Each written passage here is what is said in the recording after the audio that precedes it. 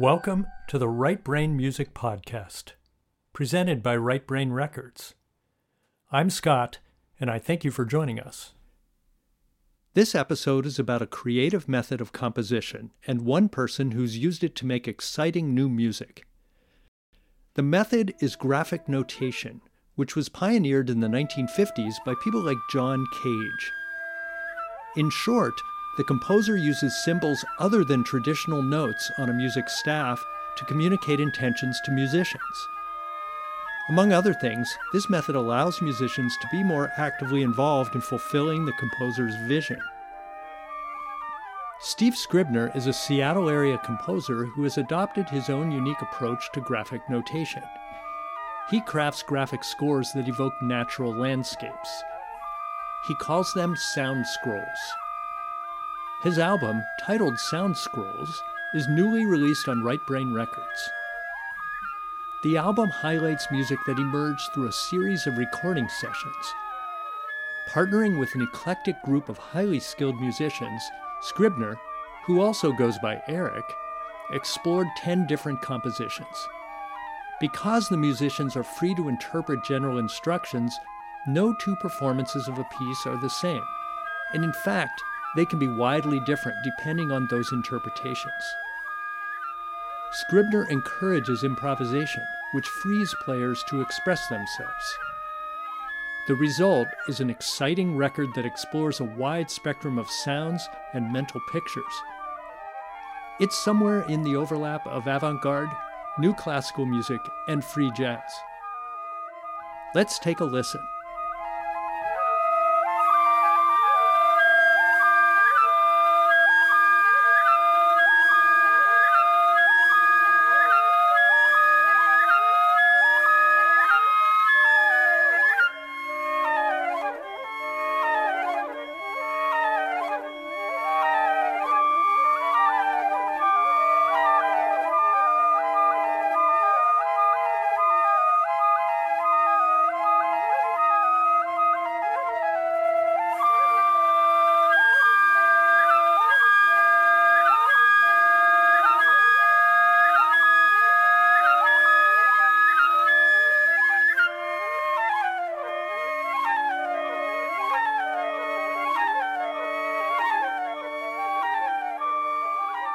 I feel like I've been involved in music most of my life. When I was a kid, I played the piano, and I liked listening to classical music as a kid. I didn't discover the other stuff that the other kids liked until I was in high school, probably.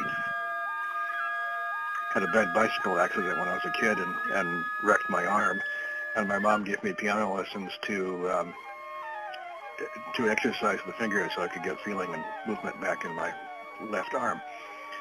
And I decided I liked playing the piano, so I've pretty much been doing that ever since. I started composing when I started taking piano lessons. I think they sort of went together. I remember writing a sonatina and then a couple of piano sonatas, one of which I played in the school talent show in 8th grade, and it was kind of in the style of Stravinsky. And the other kids hated it, and the teachers liked it. So there was an incident concerning that. One of the bullies in the school threatened to beat me up for playing it in the talent show.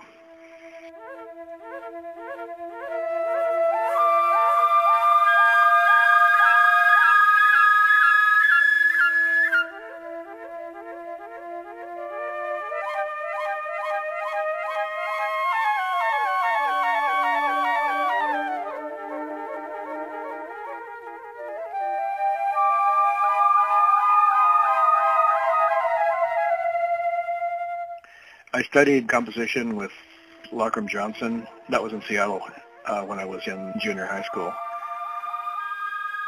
I've always been interested in experimental and avant-garde music. I remember in 6th grade, a music teacher brought in a film about improvised microtonal and other types of experimental music. And I remember one of the kids kept saying, "This music is cracked," and he announced it to the class just about every 30 seconds or so, and I was enjoying it, and I told him to be quiet. We almost got in a fight over that. I think the first time I heard some of it was the record of the music for the movie 2001: A Space Odyssey, which has some compositions by Ligeti in it, which was the first time I'd heard anything like that. I actually thought it was all electronic at the time until I heard violins coming in at the end, which kind of surprised me.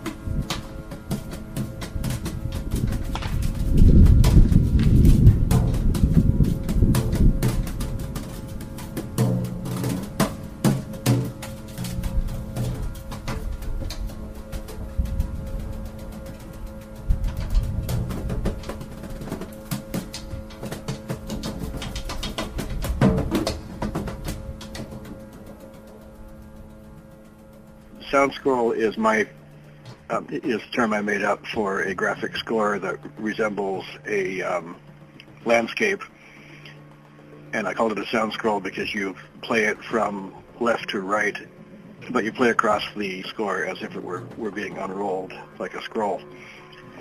I had heard of composers like John Cage and other composers like that doing graphic scores, so I thought I would try one of my own. And I remember seeing a scientific illustration of an ice volcano going off on one of Saturn's moons with a picture of Saturn in the background. And I looked at that picture and thought if you superimposed musical staves across that picture, then you would get a piece that has an interesting form that way, with the kind of a cluster of notes for the ice and the ice volcano, and then a more sustained notes, and then a sort of more sustained notes for Saturn as you go across that. And I thought that would make an interesting graphic score. Then I started doing other landscapes on music paper, and then I started first of all just using a copy machine to copy the landscapes onto the music paper, and then I started doing my own landscapes and rearranging the staves in different ways.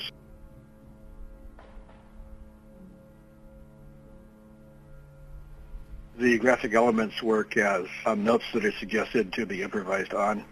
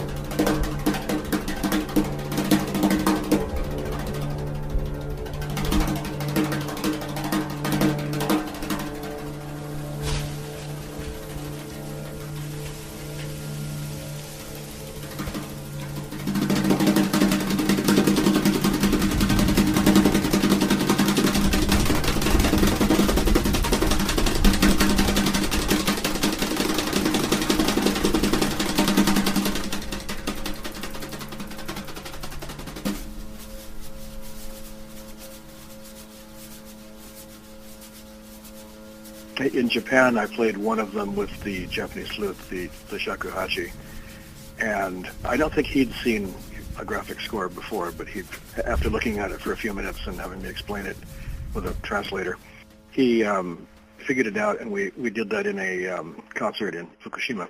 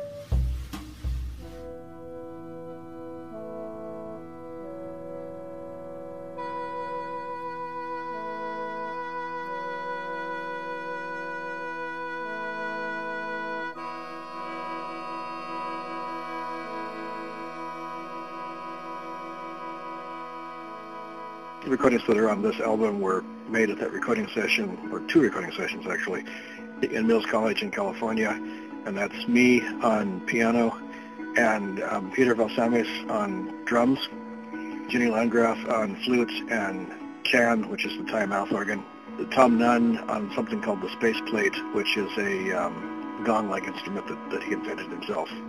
It's a gong that sits on balloons, so it resonates more freely than a gong that's hanging and has wires sticking out of it, which can be bowed also.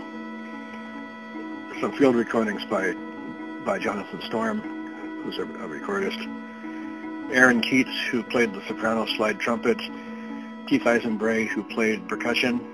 Indigo Pathfinder, who also played percussion. Jay Hamilton, who played some homemade instruments, percussion instruments.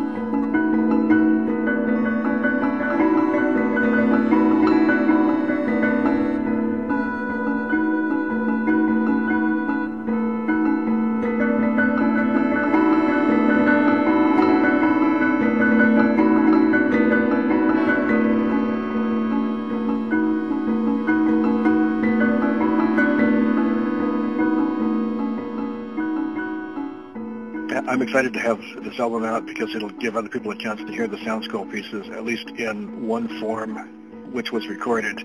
If I played them live, they would be in a different form, of course, because they're mostly improvised. The album came together quite well. Yeah, I like it, and I'd like other people to hear it, too.